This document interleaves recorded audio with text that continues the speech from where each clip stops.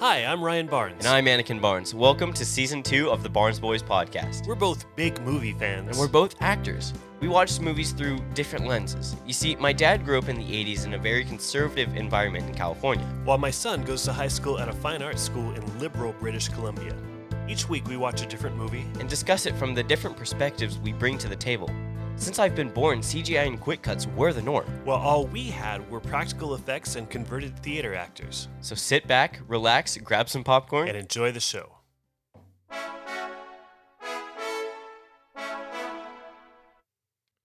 Welcome back to part 2 of Fight Club. Oh man.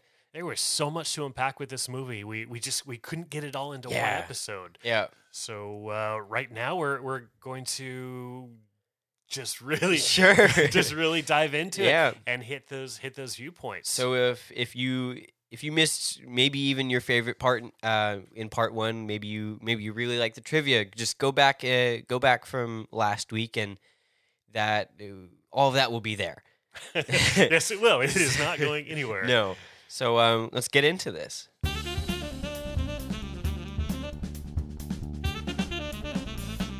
Welcome back. All right. So this is the viewpoints, the meat, the main ideas that we've gotten from this movie. Right.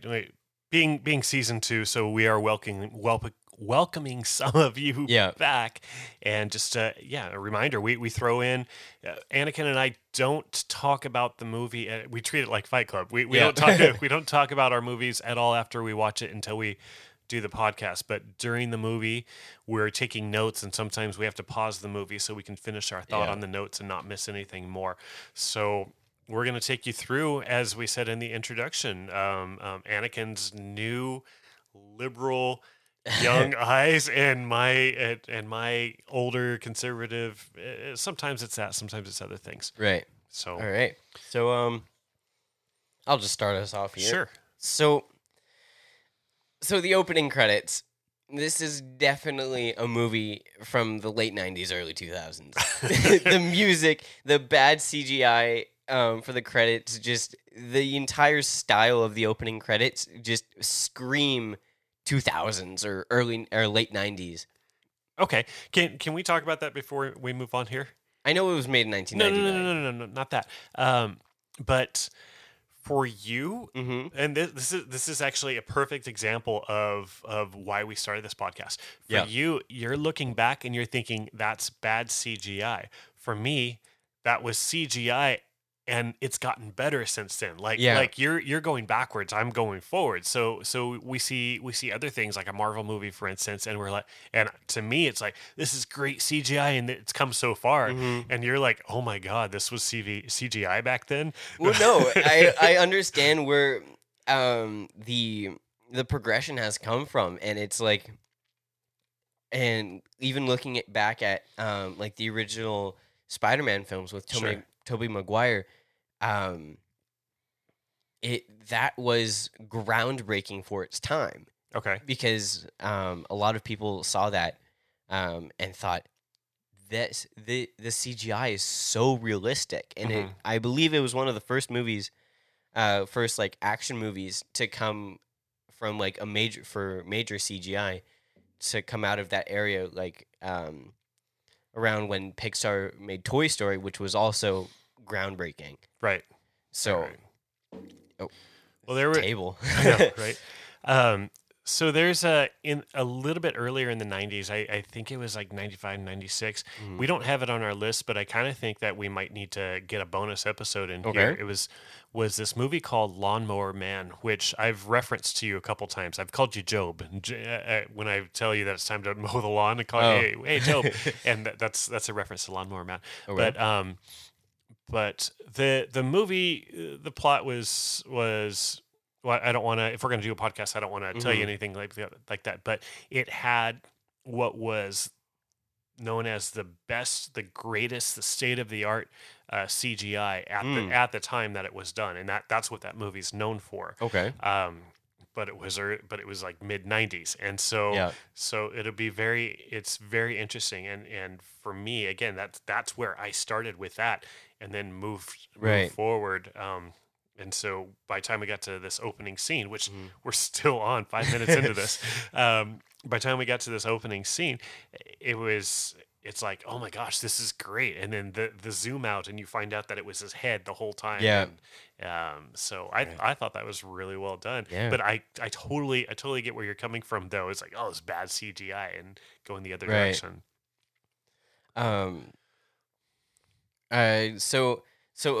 Kind of going on to the opening credits, you see Meatloaf and Jared Leto, the two names that pop up, and so you had just earlier in this podcast, you had just reminded me who Meatloaf was, and I saw that, I'm like, who in the world is Meatloaf?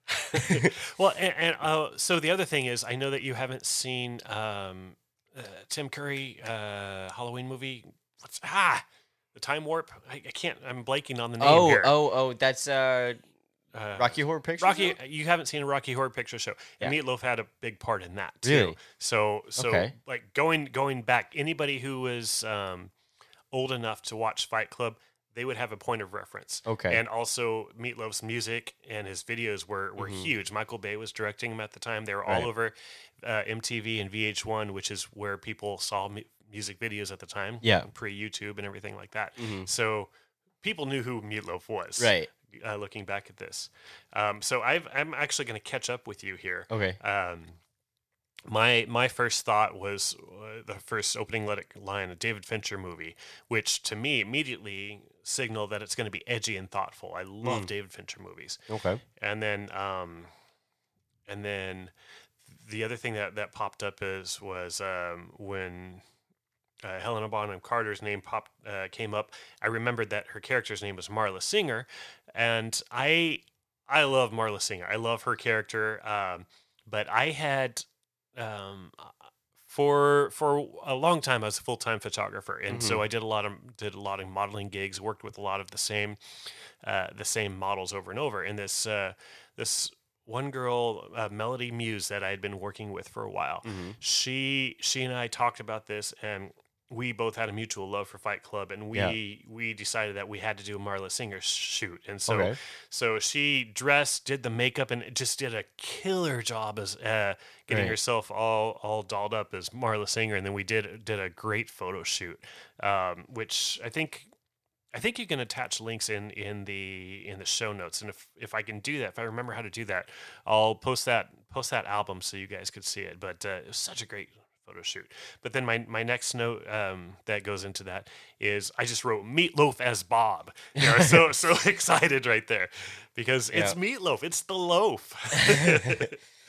So, Yeah, no point of reference there. right. All right. But I do have a quick question. Sure. So I know Jared Leto as the lead singer for 30 Seconds to Mars. Yes.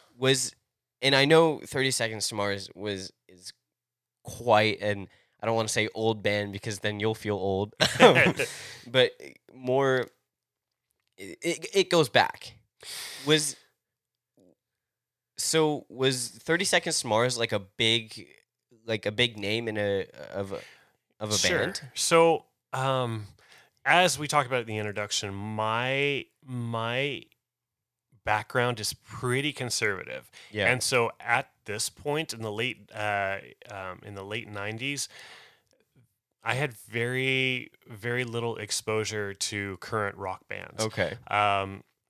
But there's a scene where Brad Pitt's character Tyler Durden is talking to them. They're in the basement, and he's saying all of their different, or he's saying, you know, if people are this or this or this or rock stars. And in that scene, he looks directly at Jared Leto. So I don't know if that was improv or not. But at that so that tells me that at that time the band was going, but I don't know if they were as big of a deal then as they are now. Yeah. So it made me curious whether or not Jared Leto at that time was big for his music and he also did acting, or he was big as an actor at the time and then also had a successful band. So I mean, as you know, I've got a little bit of history with the band too, and so what I know about Jared is when he started doing film, which was after he started doing music, he made it made it a huge point to keep them separate. Yeah. And so he doesn't do music for the films that he's in, and vice versa. Yeah. I guess. Well, actually, He does acting for his music videos. he does. But he actually directs. I mean, you've seen a couple of his music videos, which are freaking amazing. I know. He is such a great artist, but yeah, he keeps his music personality separate. He does this music with his brother, and then is acting on his own. Yeah. And so, to answer your question, which I think we covered already, he was doing music stuff, but they hadn't hit their stride yet. Right. Okay. Yeah. So, my next note is about the insomnia. Are you before that where he's talking about being an insomniac? My next note is kind of in the middle of what when he's talking about that, but it's not about that. Okay, so Edward Norton's character, he's just referred to as the narrator. He has no name. There's no name for him. And he's talking about being an insomniac and going from day to day, and things are just kind of going by. Yeah. So I actually suffered from insomnia from around 5th grade or so, or grade 5 for those of you in the Great White North. From 5th grade up until into my college years, I would lay down. I would always have music going on, but I would watch the clock go 12 o'clock, 1 o'clock, 2 o'clock, 3 o'clock. Usually around somewhere between 3:30 and 4:30. Sometimes 5 o'clock. Then I would fall asleep. Yeah. And then my alarm would go off at 6. Right. And that was for like 8 or 9 years. Every once in a while, I'd sleep in a few hours on a Saturday, but that was me. And right. And what I did during that extra time, when I got a little bit older and I was allowed to get out of bed, or I knew that I could get out of bed, was I would read. Not everybody had TVs in the rooms. You didn't have internet or phones or anything like that. So I would just do stuff. I would read. I would play. I had this piano, this little keyboard that I had in my room, and so I would just pick out notes one at a time and just play some music. And then as I got older, like in college, going as a full-time student, I would have 3 jobs also at the same time. Yeah. 'Cause I couldn't sleep, and so I didn't want to waste my time, so I just did stuff. Yeah. So with that, I've also found myself not really being able to sleep, and around that 4 o'clock, 5 o'clock hours when you finally fall asleep. I've had a lot of those nights recently, Right. And it's and those 6 a.m. shifts that I have at McDonald's really don't help that. No. But it's good that we watched this movie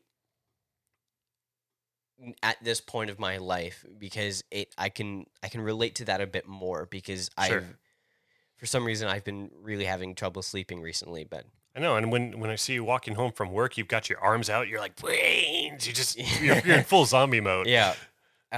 So yeah, it's really interesting to see how you can relate to that. But instead of like referring it to insomnia, people my age just refer to it as your sleep schedule's messed up. And it is too. Yeah. We got vacation coming up in a couple weeks with a 3-hour time zone difference. Life is going to be rough for you. I know. So, all right, so one thing we can be certain is you're going to eat. So my next note is when he meets Marla. So I don't know if you have anything before then. I have a couple more notes before. Yeah, I have a couple notes before that. Okay, yeah, go so for it. my next note here is, which is really funny because I I refer back to this later, is that for about 0.02 of a second, someone pops up on the screen, which is really funny because if you've seen the movie, you know what I'm talking about and you know how it's going to be referred to later, Sure. which is mind-blowing, and I'll get to that. But I felt that it was really key to like keep that in there, even though it was explained later. But someone like a picture of someone, it looked like Brad Pitt's character just kept popping up in different spots. Yeah, before we meet him. Before exactly. we meet him. So I think I'm gonna get into that a bit more later. But Well, okay. So again, we've talked about how we're spoiling the movie. So at this point, people have seen the movie. So we can talk about this piece here. I'm gonna talk about it a bit more into like the almost philosophical type way when we get to those notes, because it's really more explained in later parts of the movie. But it's something I just thought of now is that a reason, I'm going to save that too, because it's going to make more sense when we get into that. Because I have something I want to say, but I don't know what you're going to say, so I don't want to spoil that. So hopefully you hit that. Okay. So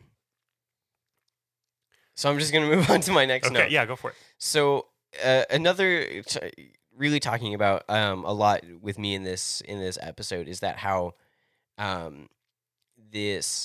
although this movie doesn't follow a template off of like a genre template, I found that movies that are like this, that don't follow the template, very unique and all of that. I found with movies like this, it made around these times, late 90s, early 2000s, is that the point of the movie, or the seemingly point of the movie, never really gets across until like 20-30 minutes into the movie. And so like that first 20-30 minutes is like a very extended prologue. Yeah. Yes. Exactly. So it's if you get bored with things that don't keep you interested in movies, it's really, with movies like this, it's really key to just have some perseverance and just get through it, because it gets really interesting later on. I've always found prologues to be boring, whether it's in a book. I know I don't read books, but read what? Yeah, in books I find prologues boring, and in some movies or TV shows, it's just get to the meat of the movie, Right. So okay, so two things on that. You're talking about prologues being boring. So I read Gone with the Wind as a recommendation from Amy when we were in high school. Right. And she said, "Here, read this. It's my favorite book." And so it took me like a year and a half to read the first quarter of it, because it's all prologue. Yeah. And it's just so descriptive, and I just could not stick with it. And I was an avid reader. I was reading a new novel every 4 days. Right. But this book was so hard for me to get through. And then I get through that, and then that it built up all the characters, all the story, gave me all the background that I needed. And then the plot picked up, and then I couldn't pick it down. Then I finished the rest of it in 3 weeks. Exactly. And with this one too, what I don't like is the laziness of a lot of newer movies that do all of that prologue, as you call it, or that build up with a couple paragraphs of exposition, like, "Oh, my brother's here, great, because he's been in college for the last 6 years, earning his pre-med degree," and all this crap that's going to come up later. But they just give it to you right there. But this movie, instead, they introduce you to the character. You bought into the narrator and who he was, and then they took a story with the character that you built, and it had nothing to do with. Yeah, I understand the importance of a prologue, and it's very key. With newer movies and just the way the world is going now, my attention span has shortened from already being short with the way I am. Sure. Has shortened a bit, and I understand, and I completely agree with like a good prologue, elongated prologue, but it's I prefer to have like a fine line between getting to the point and giving prologue. So that's why sometimes when my sister tells stories, I could follow along. Sometimes just get to the point. That is a subject I am not going to talk about publicly. Okay. So, did you enjoy this prologue? I did. It kept me thinking about, like, why. It kept me asking questions. Why is this happening? What is this building up to? What is the purpose behind each one of these things? Because as a theater actor, we're taught to find a purpose in each and everything that almost relates to something later. Mm-hmm. And so with that background in my head and with that always going, it makes me think, what is the purpose for this thing? Sure. So, That makes sense. yeah. And the other thing that it does, not just build up his personality, but it's also pushing the idea of consumerism. You know, we're Right. talking about the IKEA kitchen and everything that he's doing with that, with the Starbucks, and Yeah. he's just pushing corporation to then blow it apart Yeah. later. And I think that's absolutely brilliant. Mm-hmm.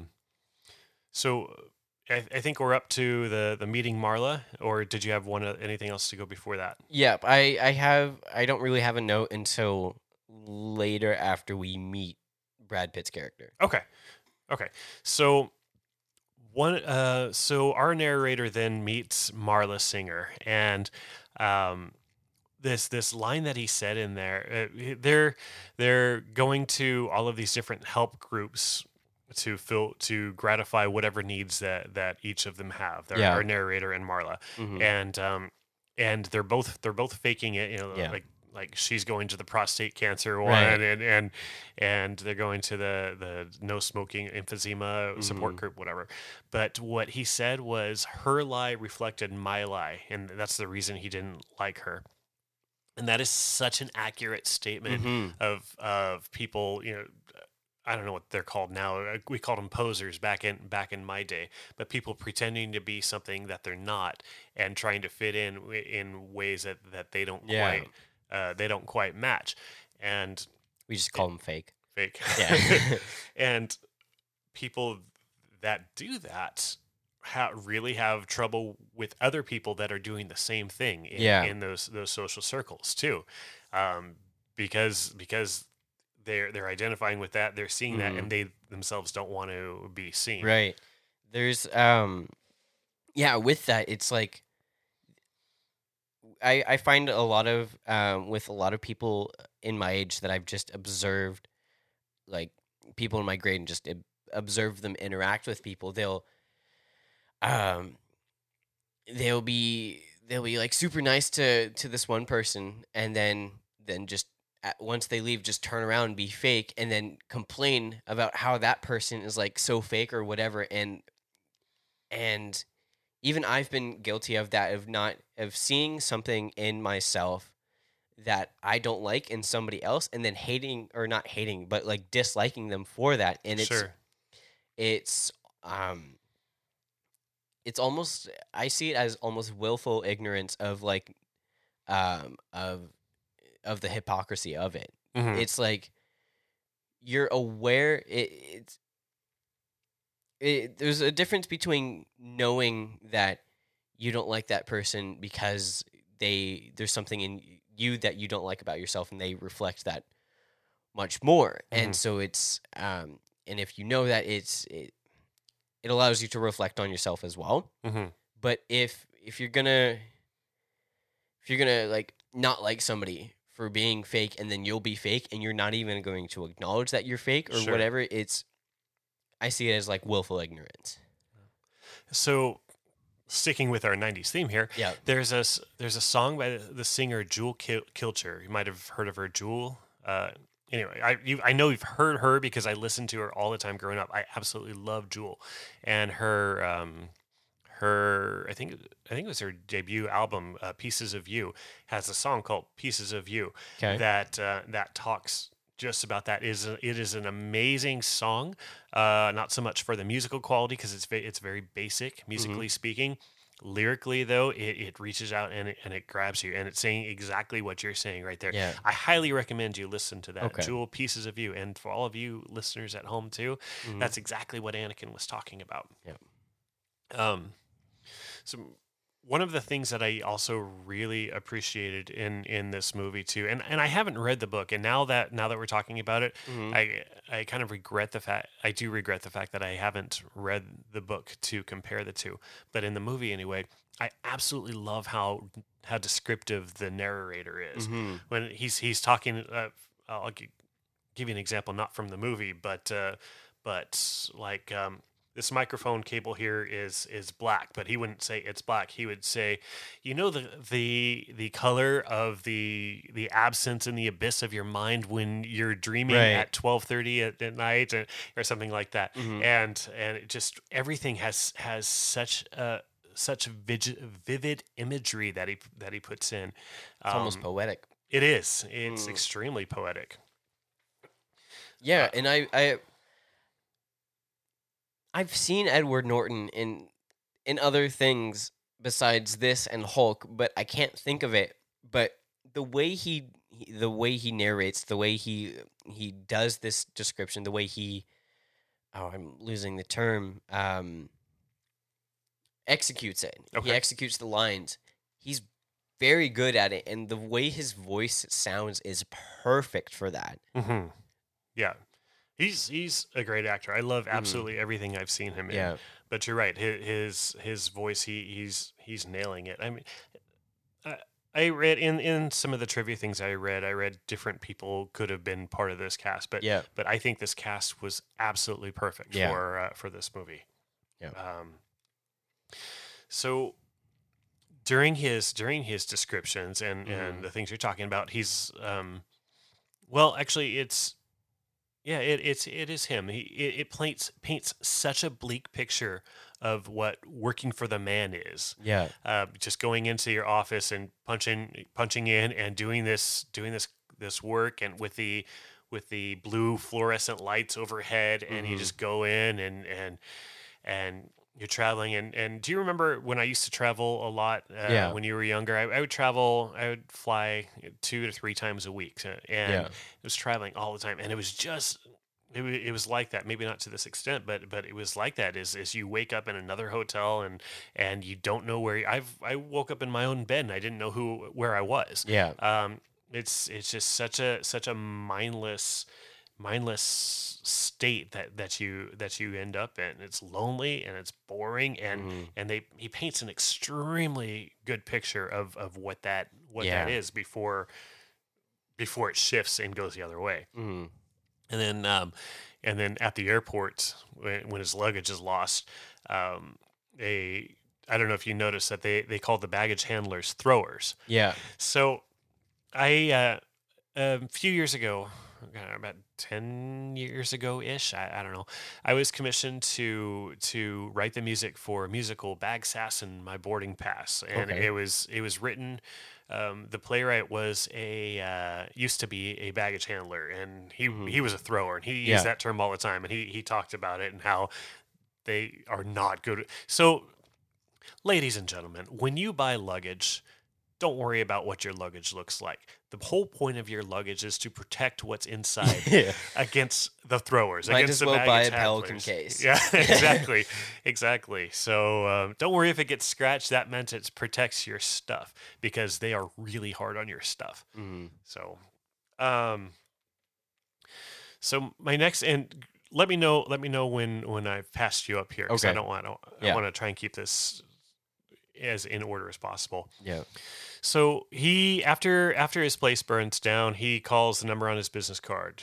That is exactly my next point. Okay, you go.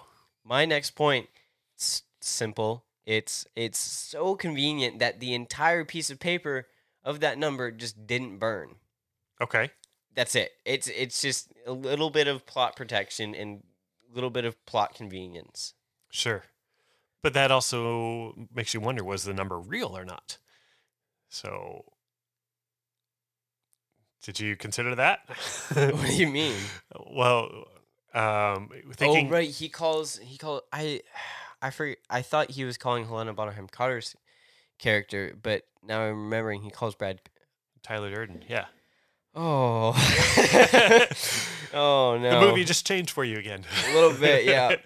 So the narrator calls Tyler Durden, who he met on the plane, and he doesn't pick up, and then it's a payphone, and then the number, then the person calls back. Well, he didn't have caller ID because that wasn't really that big of a thing then. Right. He said, "I star 69'd you. I never pick up." So back in the day, when the phone rang, because people didn't have caller ID, sometime in the 90s, I believe, is when it came out. The phone companies released this option where you can pick up the phone if you missed a call and hit star 69, and then it would call back the number that called you. Okay. You, depending on your phone plan, you get it for free or they charge you every time. Ours, we got charged for it, so I got in trouble for using it at home a couple times. But that's how you would call somebody back. And so when he said that, to me, that makes sense. But for you or anybody who wasn't around during that time, it's like, what are you talking about? And what is this device that he's picking up? It really the phone. It really just went over my head. Oh, okay. Yeah. Gotcha. Yeah. So my next point, after we see the two characters, well, no, the two characters. Yeah. Have a little bit of interaction. We find out that I'm never good with character names. Tyler Durden. Tyler Durden. We find out that he is working or worked at a movie theater and did the reels and everything, and he explained what he did with the splicing and everything, and so. Now, here's what I'm going to talk about with, like, the movie. This is what I meant by the, when I was talking earlier, how, like, the Tyler Durden, just a very small picture of him just kept popping up. Yes. The movie explained exactly what it's been doing for the past 30 minutes. And it stopped. I noticed that it stopped as soon as we started getting to the airport, because that's when we were building up meeting the new character. Sure. And so I find that really, like, interesting, how, like, when movies acknowledge themselves and how they've been explaining everything. And so there's one more layer I'm going to go into deeper when about everything that's kind of been building up for me. And then so I'll mention that final last later once we get to it. Okay. So all right. Yeah. So for what you're talking about, I in my how I see it is the narrator is inventing or building Tyler Durden in his head, and that's what all these flashes are. These single frames that we're seeing he's starting to create him because he's an insomniac at this point. He's traveling all over the place. He's losing time, and so. That's part of the added layer is that from what I've known about or little I've heard and read about insomnia is that if you lose enough sleep due to insomnia, you can start seeing things in hallucinations, which now that I'm saying it might actually allow me to figure some things out about the rest of this movie, but okay. We'll get into that. Sure. Okay. But the scene that you're talking about, where they're also breaking the fourth wall, which they do quite a bit in this movie, and talk to the audience or talk to somebody who should be the audience. Yeah. What you also see, or what I saw for the first time, was how great Brad Pitt's comedic timing is, and we've seen it. We've seen it in other movies since then, like the Ocean's movies. Yeah. I saw this. I don't think you've seen it, Burn After Reading, but he's funny. He's really funny, and this is the first time we saw him that most of the world saw him in anything where he had a sense of humor. Yeah. And he was spot on for those things. One of the things that he said while the two were talking Hmm. is he said that the things that you own end up owning you, and Yeah. that quote stood out to me, and it's so stinking real. Yeah. Um, we've got a lot of stuff here. And not that I want to invite anybody to come rob our house, Hmm. but we own a photography business and a media company, and I'm a musician, so we've got some cool things. Hmm. Um, and for me, like even when we were choosing this house, it's okay. Where are we going to put the music gear? Yeah. And so we're selecting places that we're going to live based off that. Where we going to put a computer? Where's the And studio gonna be? yeah, exactly. And so because of that, there's these things that I own. It mandated our life or directed our lives, Yeah. and so even with like an iPhone, for instance, Yeah. you get a iPhone 12 or 13 or 42 or Right. whatever it is. So you get your brand new phone. So okay, so now you're tied to a phone plan. Now you got to get Apple Care. Now you got to get a case. Oh, now I Yeah. want a different case. Somebody else has got a different case, and I need a case for this. Hmm. And then you go out on a boat. Well, now I need a Pelican bag to put my phone in so I Right. don't lose it, and just one piece after another after another. And if nothing else, this movie is showing us how much of consumers we actually are. Yeah. And that's such a true line. The things that you own end up owning you. And I know we've talked about this as we've moved quite a few times in the Yeah. last few years here, but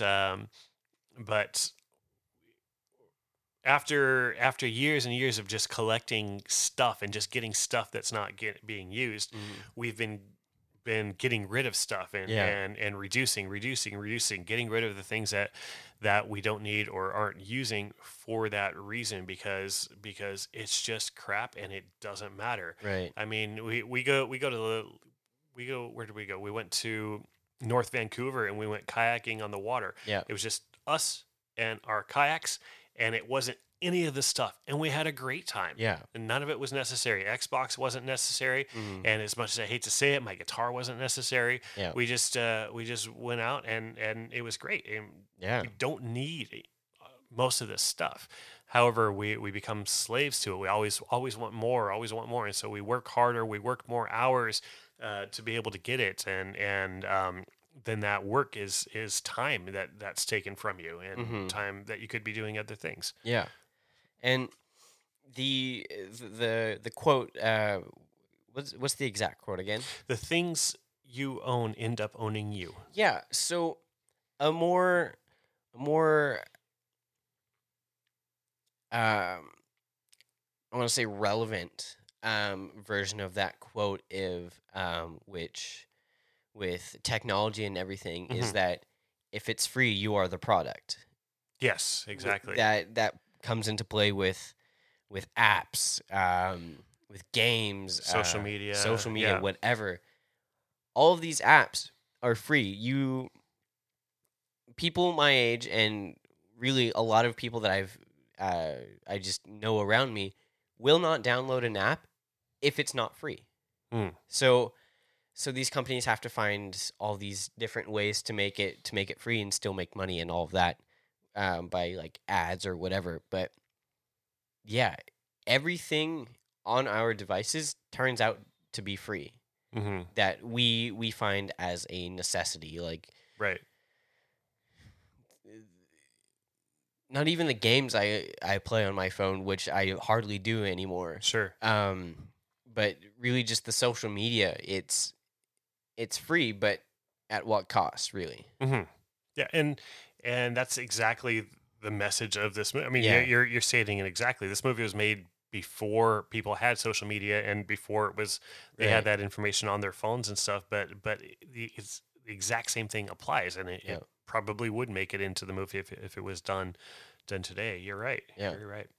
And then with that actually brings me to my next note, which is there's corporate logos everywhere. Mhm. Starbucks, Krispy Kreme, IKEA, but corporate logos everywhere. And it's really driving home that point of, So that's what's interesting about this, is that it kind of baffles me to see corporations paying to get their way, their corporate their name Yeah. into this movie, when this movie is bashing that name.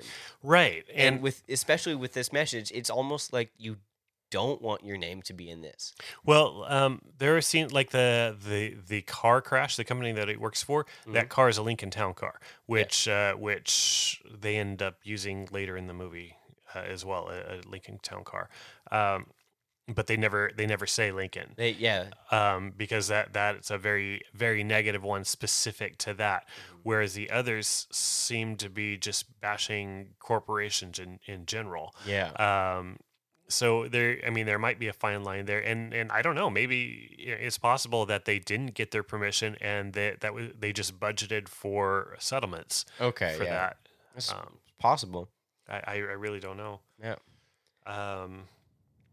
So actually, my next note is something that you had mentioned, or that we had talked about before, talking about Edward Norton's size. I always thought of him as a scrawny nerd from other things that I've seen him in, but he really got ripped for this movie. Yeah. At this point, I hadn't seen American History X, so I didn't know anything about it.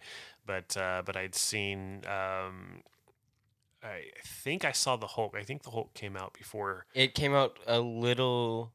The Edward Norton Hulk came out in 2008, I believe.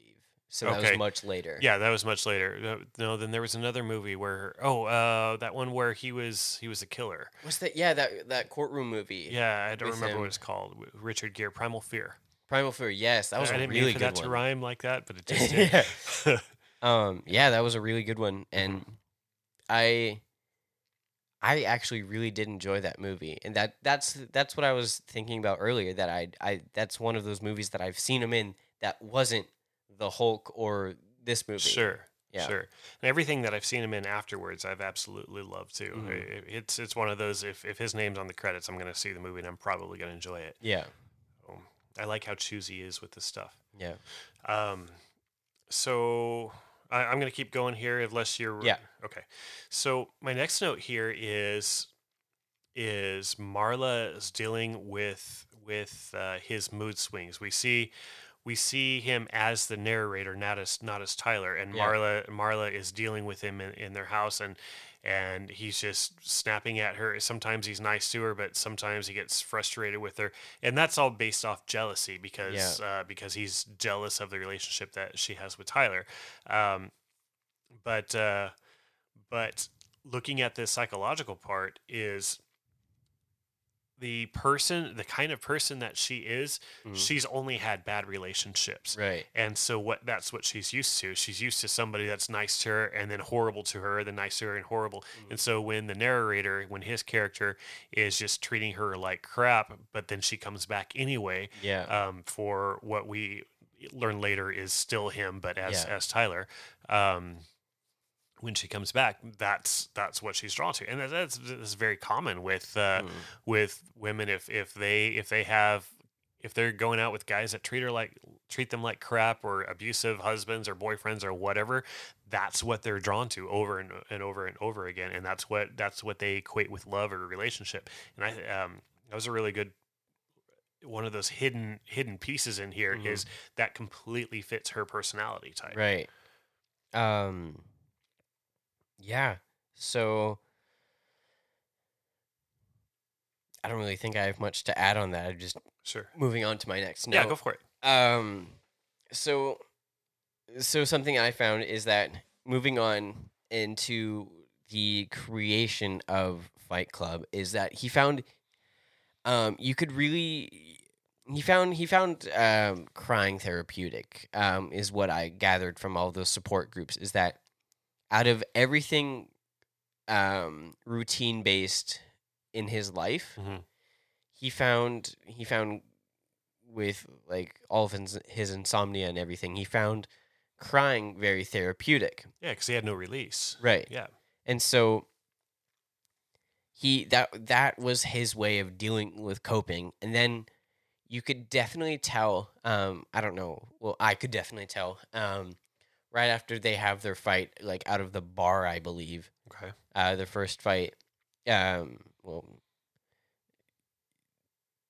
Tyler and the narrator's fight, you can definitely tell where that switch happens of how he found his new form of therapy Right. with fighting, which is really really good acting on from what I can tell on just like facial expressions, line execution, body language, Mm-hmm. all of that. It's really amazing when you can tell that within a character in a movie. It's almost like it was a sequel to the previous. I mean, not duration or anything like that, but when you go into a sequel or season 2 of a TV show or something like that, then the characters take whatever developed and then they or whatever it was building up, and then they are that, so they can build up to the next one. Right. And so he builds up to that penultimate ending there, and then suddenly at that spot that you're talking about, he's this new man. And then it builds forward from there. Yeah. So that's kind of my next point. I don't know where we want to go, if we want to like skip down the line a bit, if kind of going up into the ending, because we're going up on time here. Sure. Yeah. Well, it's just going to be a very special first episode. Alrighty.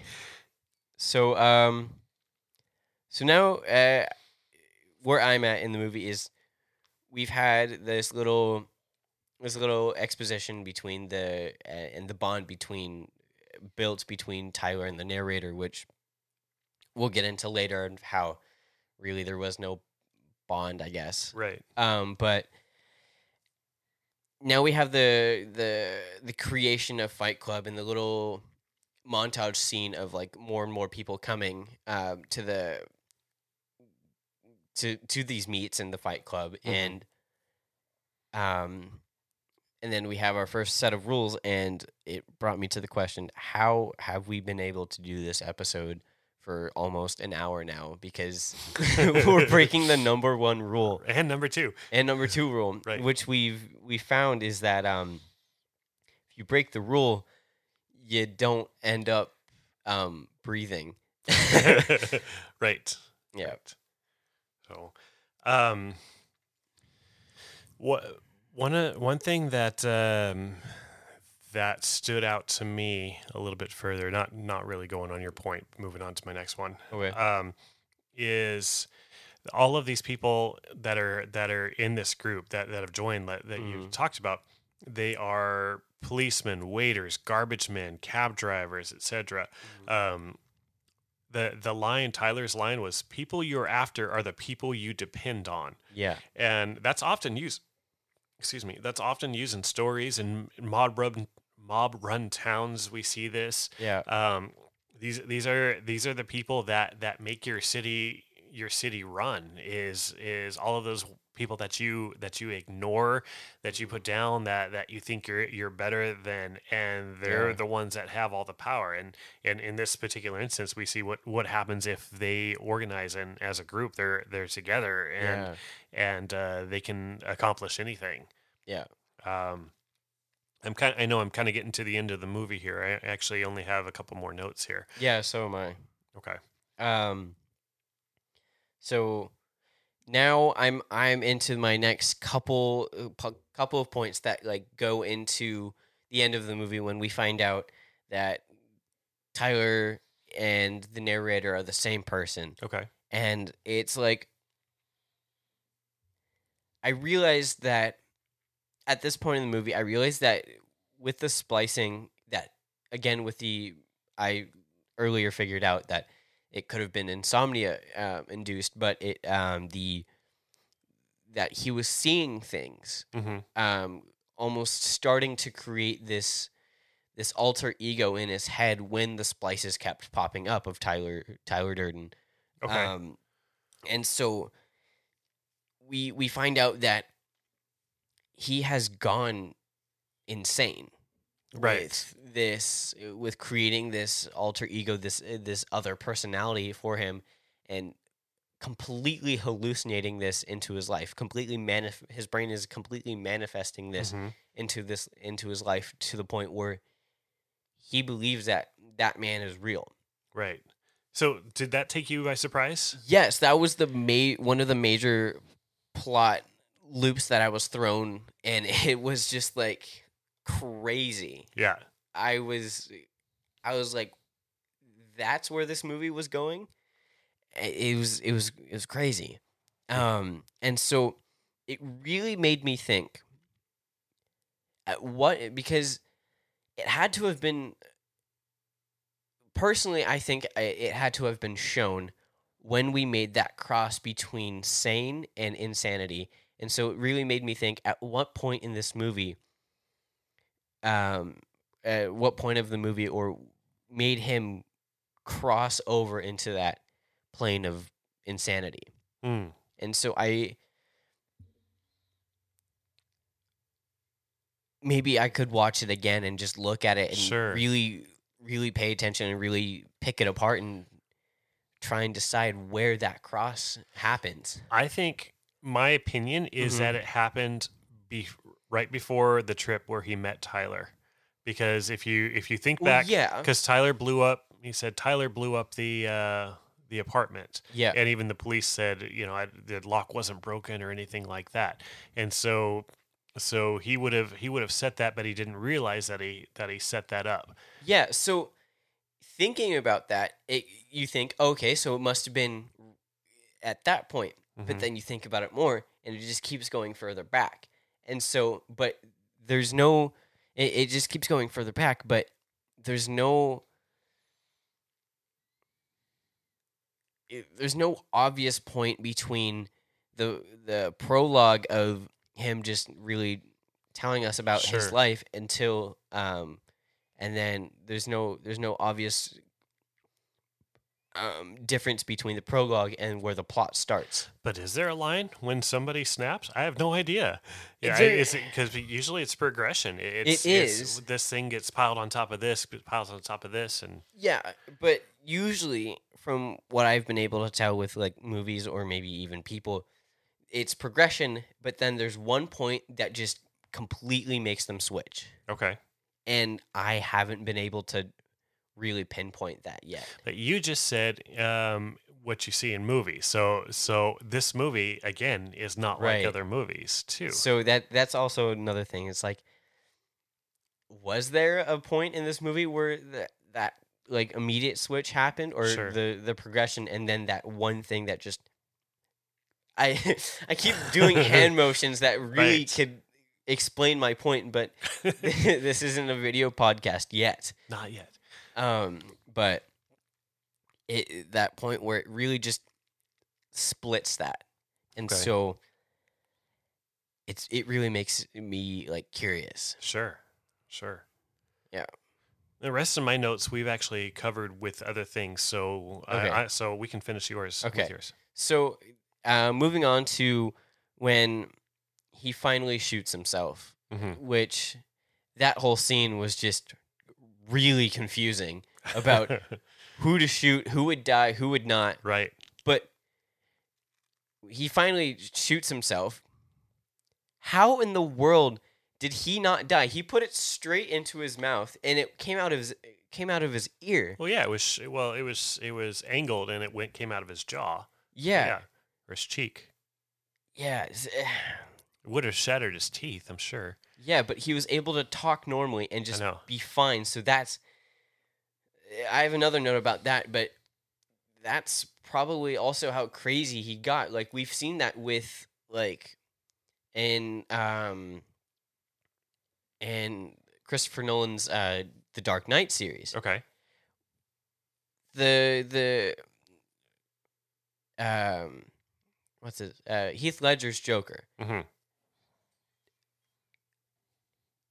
And opposed to some of the other Jokers, he's not the most physically like capable guy. No.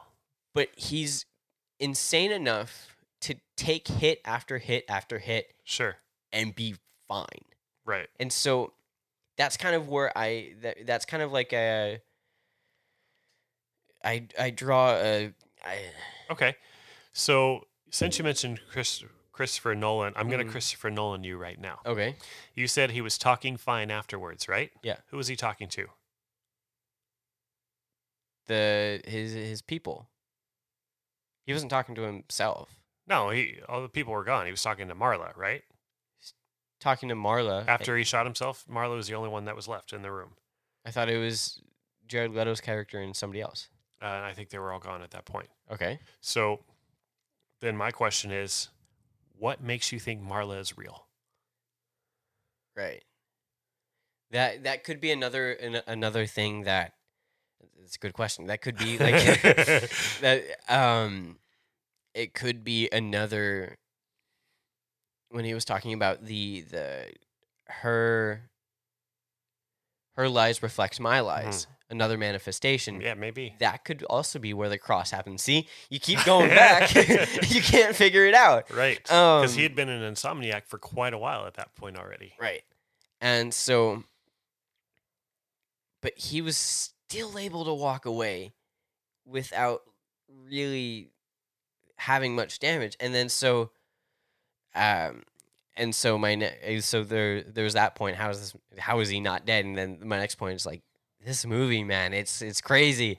Yeah. And then so like the last two like concluding points I have is here's like the series of events that I've been able to like see in that very final chunk of scenes is that he goes crazy, shoots himself, almost heals himself like Wolverine, and then just apparently is no longer crazy. Yeah, it's not really how that works with a lot of people. No. So that's that.